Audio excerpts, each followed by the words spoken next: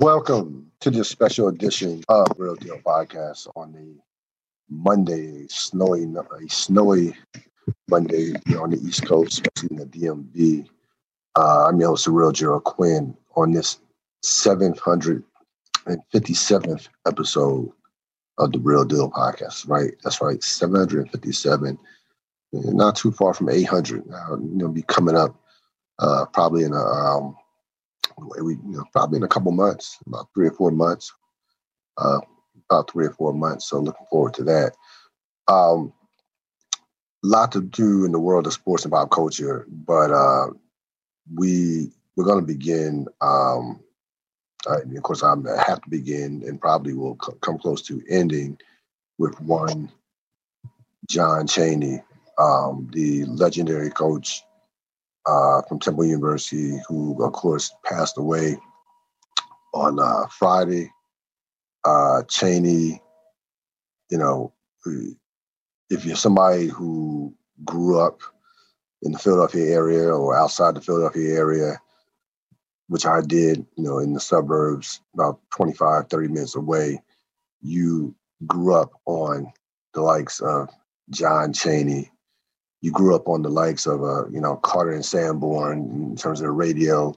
You grew up on, Philadelphia, again, was basically a hop, skip, and a jump away from where I lived, in Morrisville, Pennsylvania, Trenton, New Jersey. And, John Chaney was and always will be an institution amongst himself. We could talk about the wins. He won a lot of games, of course, 741, which, puts him, somewhere in the, top, 50, top 60 all time as far as wins and, the Elite Eights and all the A10 championships and what he did for the program, what he did for Temple basketball, just reestablishing them to national prominence when he came in 82, but really wouldn't do much justice to zero in on or even give a lot of attention towards what he did in between those white lines in terms of coaching. This was a man who saved lives,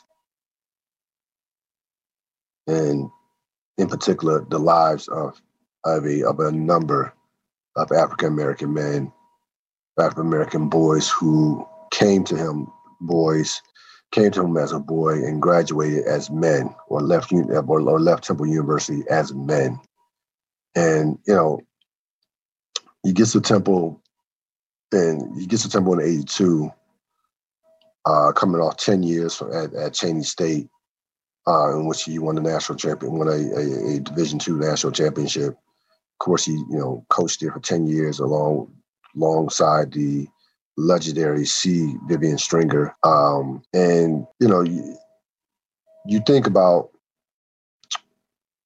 again, you think about Philadelphia institutions and all the history that the city of Philadelphia has, in not just sports, but just in culture, in music, film, whatever, pop culture, whatever, in any walk of life, medicine.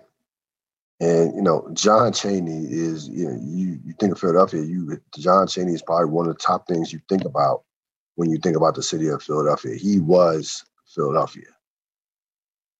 You're talking about somebody who coached, who coached middle school in Philadelphia. He coached middle school, he coached high school, he coached college in Philadelphia. He played in Philadelphia. He was a very good player. Obviously a very good player. And if it wasn't for, just basically being born too early, he would have played in the NBA. But he is somebody who just they don't make them like that anymore. They just don't in college basketball, in sports period. They don't make guys who care more about others than they do about wins and losses. And sure, Chaney wanted to win. He was a fierce competitor, would fight you, ask John Calipari, or try to fight you, and took no shit from no one. But more importantly, he was about developing, and bringing along black men and saving black men. He grew up without a father, so he could relate to a few of his players who grew up or came to Temple University, not having that father figure. And out of all the jobs that he could have probably taken, he took a job. He took a job that was not going to be easy. When he came to Temple University, Temple has a rich basketball history, but remember, McGonigal Hall is like a high school gym. When he came to Temple, it was a high school gym. You're trying to recruit. Temple was a commuter school in the 80s, and really didn't become a school where people wanted to stay on campus. I would say probably until I got there in the late to mid 90s, late 90s, early 2000s. To be honest with you, when they started building dorms, and the Leocora Center came along in I think like 96 or 97. And then, Leocora Center happened mainly because of John Chaney and the prominence that he brought with what was going on the court for Temple basketball. He coached most of his career having to, not having the greatest, let's be honest, the greatest of resources as far as, recruiting at a commuter school, McGonigal looking like a high school gym. He would get an All-American every 4 or 5 years. I think that was All-American, but for the most part, he had players. He wanted the stories. He wanted tough guys. He wanted guys from homes that were that had rough situations. He wanted the players who were fatherless. He gravitated to those guys. And again, they're like, no amount of victories will ever compare to the impact that he had on countless players and coaches and people who came into contact with them. And Chaney was a straight shooter. Chaney was not without his flaws, as we all are. His career did not end well. It didn't particularly end particularly well those last couple of years. Probably retired 2 or 3 years too late, to be honest with you. But it happens. You see a lot of coaches, who are lifers, and he was in essence a lifer. Then retired. Retired in 2006. So he coached into his 70s. Or late 60s, early 70s. But, again, his impact is about off the court.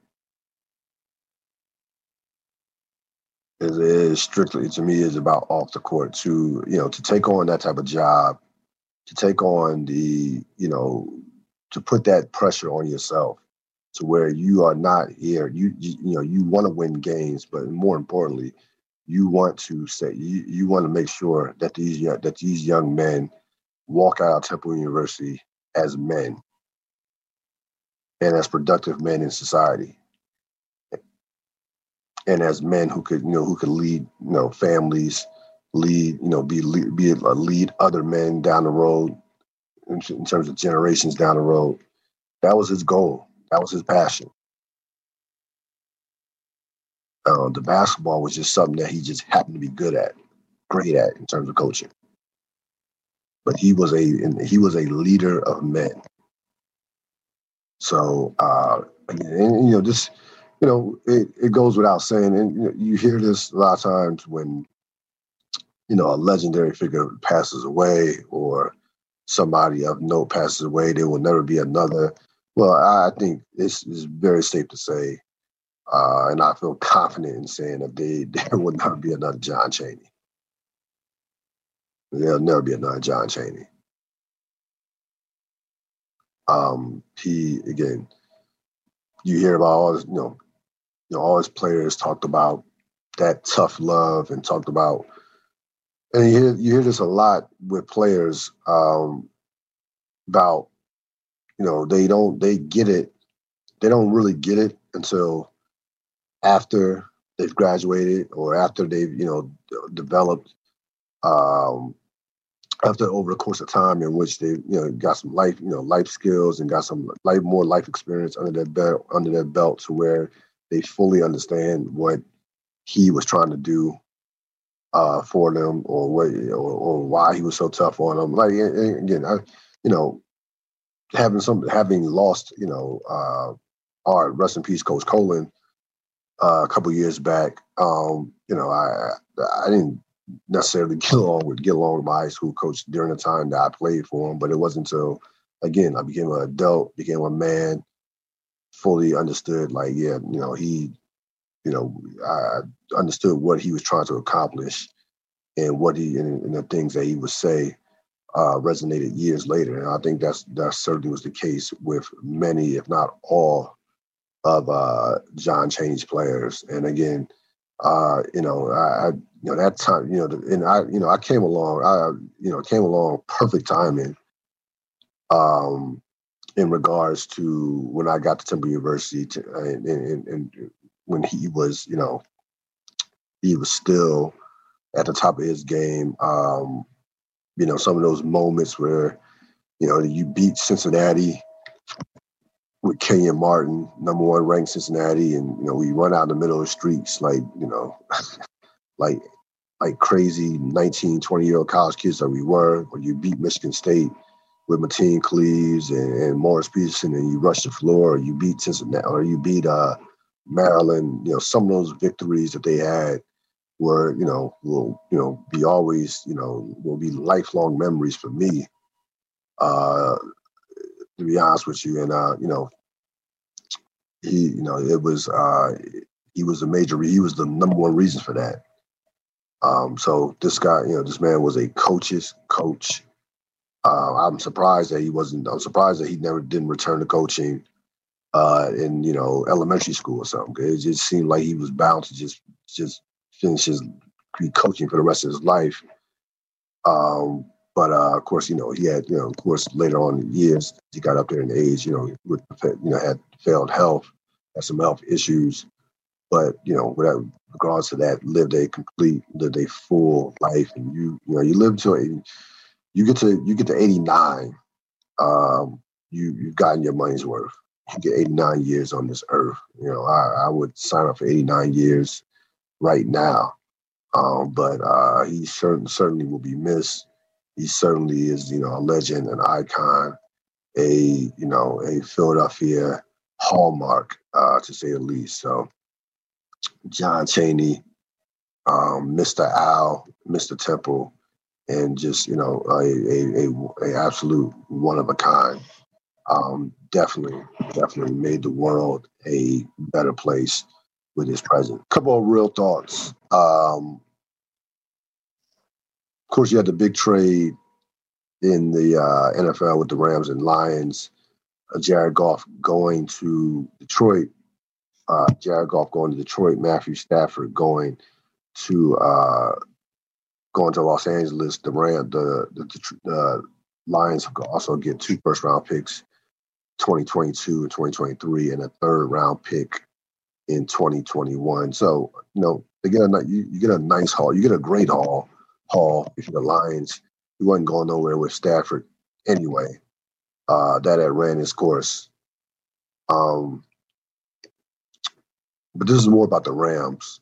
The Rams, of course, could care less about a first-round pick. They haven't drafted in the first round in over 7 years. They are clearly trying to win it now.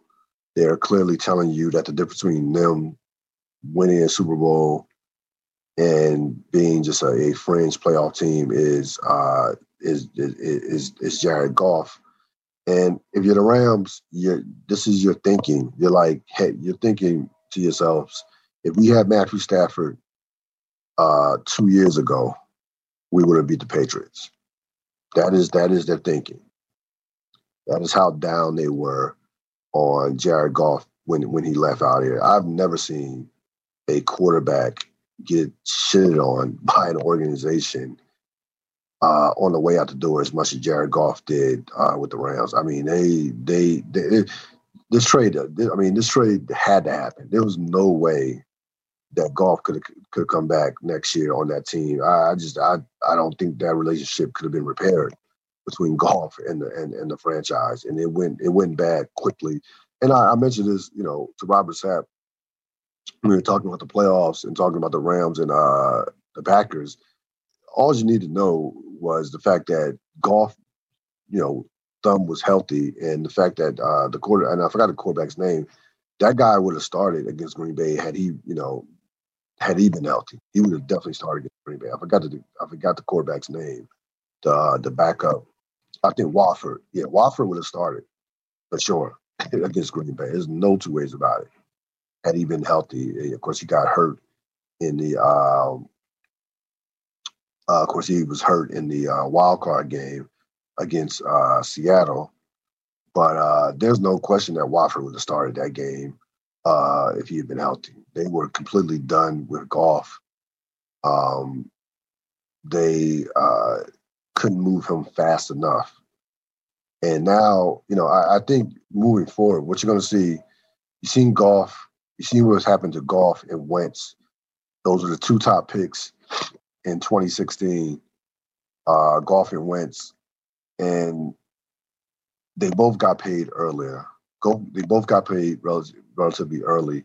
I think you're going to see a change in the NFL with these teams kind of not having that quick trigger on paying these quarterbacks before they have to. I definitely think that is coming in regards to in the future, in the very near future. So I think you're going to have to be, a surefire Patrick Mahomes. You're going to have to be on that level or somewhere close to that level in order for a quarterback to get paid early. Because it certainly has not worked out with Wentz or with Goff. Again, I don't blame the Rams for making this move whatsoever. The Rams are in win now mode. They have a championship defense. They, need to tweak that offensive line, rebuild that running game. They have enough weapons on the outside. That's not a problem. It's just a matter of them. It's just a matter of can Matthew Stafford be the difference between them being a consistent playoff team versus being a Super Bowl contender? Now, a lot of people love this trade for the Rams. A lot of people I've heard a couple people even say that Rams are the clear-cut favorites in the AFC next year. I'm not going to go that far. I think there will be amongst the favorites next year with Stafford. I think Stafford, fits with that offense, fits with McVay, and I definitely think it's an upgrade. But we're gonna find out next year we're gonna find out about McVay as well next year in terms of whose fault was it that the Rams have kind of went backwards since they went to the Super Bowl. Was it McVay or was it Goff? Because they go out there next year and get, don't make the playoffs or go out there and get put out, in the wild card round, something like that, then we can start. Then you seriously have to start questioning Sean McVay. I'm not going to put all the struggles of the Rams on Jared Goff. McVay, definitely teams have definitely called to his offense. Now, again, according to the Rams, basically, Goff didn't allow them to do some of the things that he wanted to do. I don't completely buy all of that. But certainly one thing for sure, Stafford is an upgrade, and this is a trade that I would have made as well. There also were some reports that they offered Green Bay Goff and for Rodgers and some picks as well that they offered that they made a run at Aaron Rodgers. Of course, Green Bay denies that. I would not be surprised if that was the case. That would make certainly perfect sense for you to try to get Aaron Rodgers. Just make the call. If you say no, if Green Bay says no, then so be it. But you have to make that call considering how Green Bay season ended. So this is the first of the quarterback dominoes. Have a feeling Deshaun Watson will be traded next, and Houston is asking for basically everything outside of the Houston basically is as seemingly is going to ask for everything, not nailed down, which they should for a 24-year-old quarterback who hasn't reached his prime yet, who has already established himself as one of the better young quarterbacks in the league. There's not enough that they can't ask for, and that team should be willing to give up to get that guy. So we'll see what happens with that. But again, over the weekend, the big news in regards to quarterbacking, a rare quarterback for quarterback trade. Have been about 4 or 5 years since two quarterbacks have been traded for each other. So this one made all the sense in the world. I think Goff is a decent player. I don't think Goff will ever be a superstar, but I think you can get to the playoffs with Goff. We'll see how he develops in Detroit. I don't have high expectations for him in Detroit because there's not a lot there. They got a new coach. We'll see. Of course, they got a new coach. We'll see how that works out. But to me, the story is this is way more about the Rams than anything else. I understand that today is the official first day of Black History Month, and I have it written down here. Black History is not a month. It is a lifestyle. It's a way of life. You want to put it that way. And listen, I go back and forth with Black history. I understand, being in education as long as I have been, I understand that you want to discuss it with the kids, that you want the kids to celebrate it. But we also want to understand that that Black history is every single day, and that we should not just zero in on 1 month to celebrate it and ignore it the other 11 months. It's kind of like I kind of go back and forth with it. Just keep that same energy for the entire year. Keep that same energy for the entire year, because one month doesn't do Black history any justice whatsoever. There are not enough months to celebrate all the Black history and culture and contributions that African Americans have made to society and this world. It's just not enough. So that to me would be the next step. Black culture should be celebrated every month. There should be a theme every month in regards to Black culture. So just keep that in mind as we go through this month of February. That's going to wrap it up for this latest edition of the Real Deal Podcast, episode 756 or 757. I will see you next time. As always, you can subscribe to my YouTube channel, Real Deal Podcast. This episode will be up before the night is up. Before the night is over. I will see you next time. Enjoy your week. I'm out.